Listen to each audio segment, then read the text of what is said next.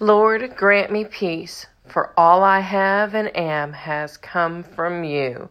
That's today's bold truth in Isaiah 26:12 in the Living Bible translation.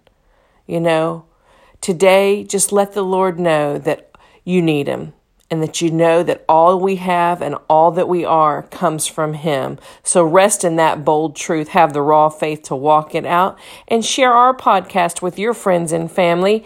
This is from my book, Your Prescription for Peace, available on Amazon. Have a blessed day.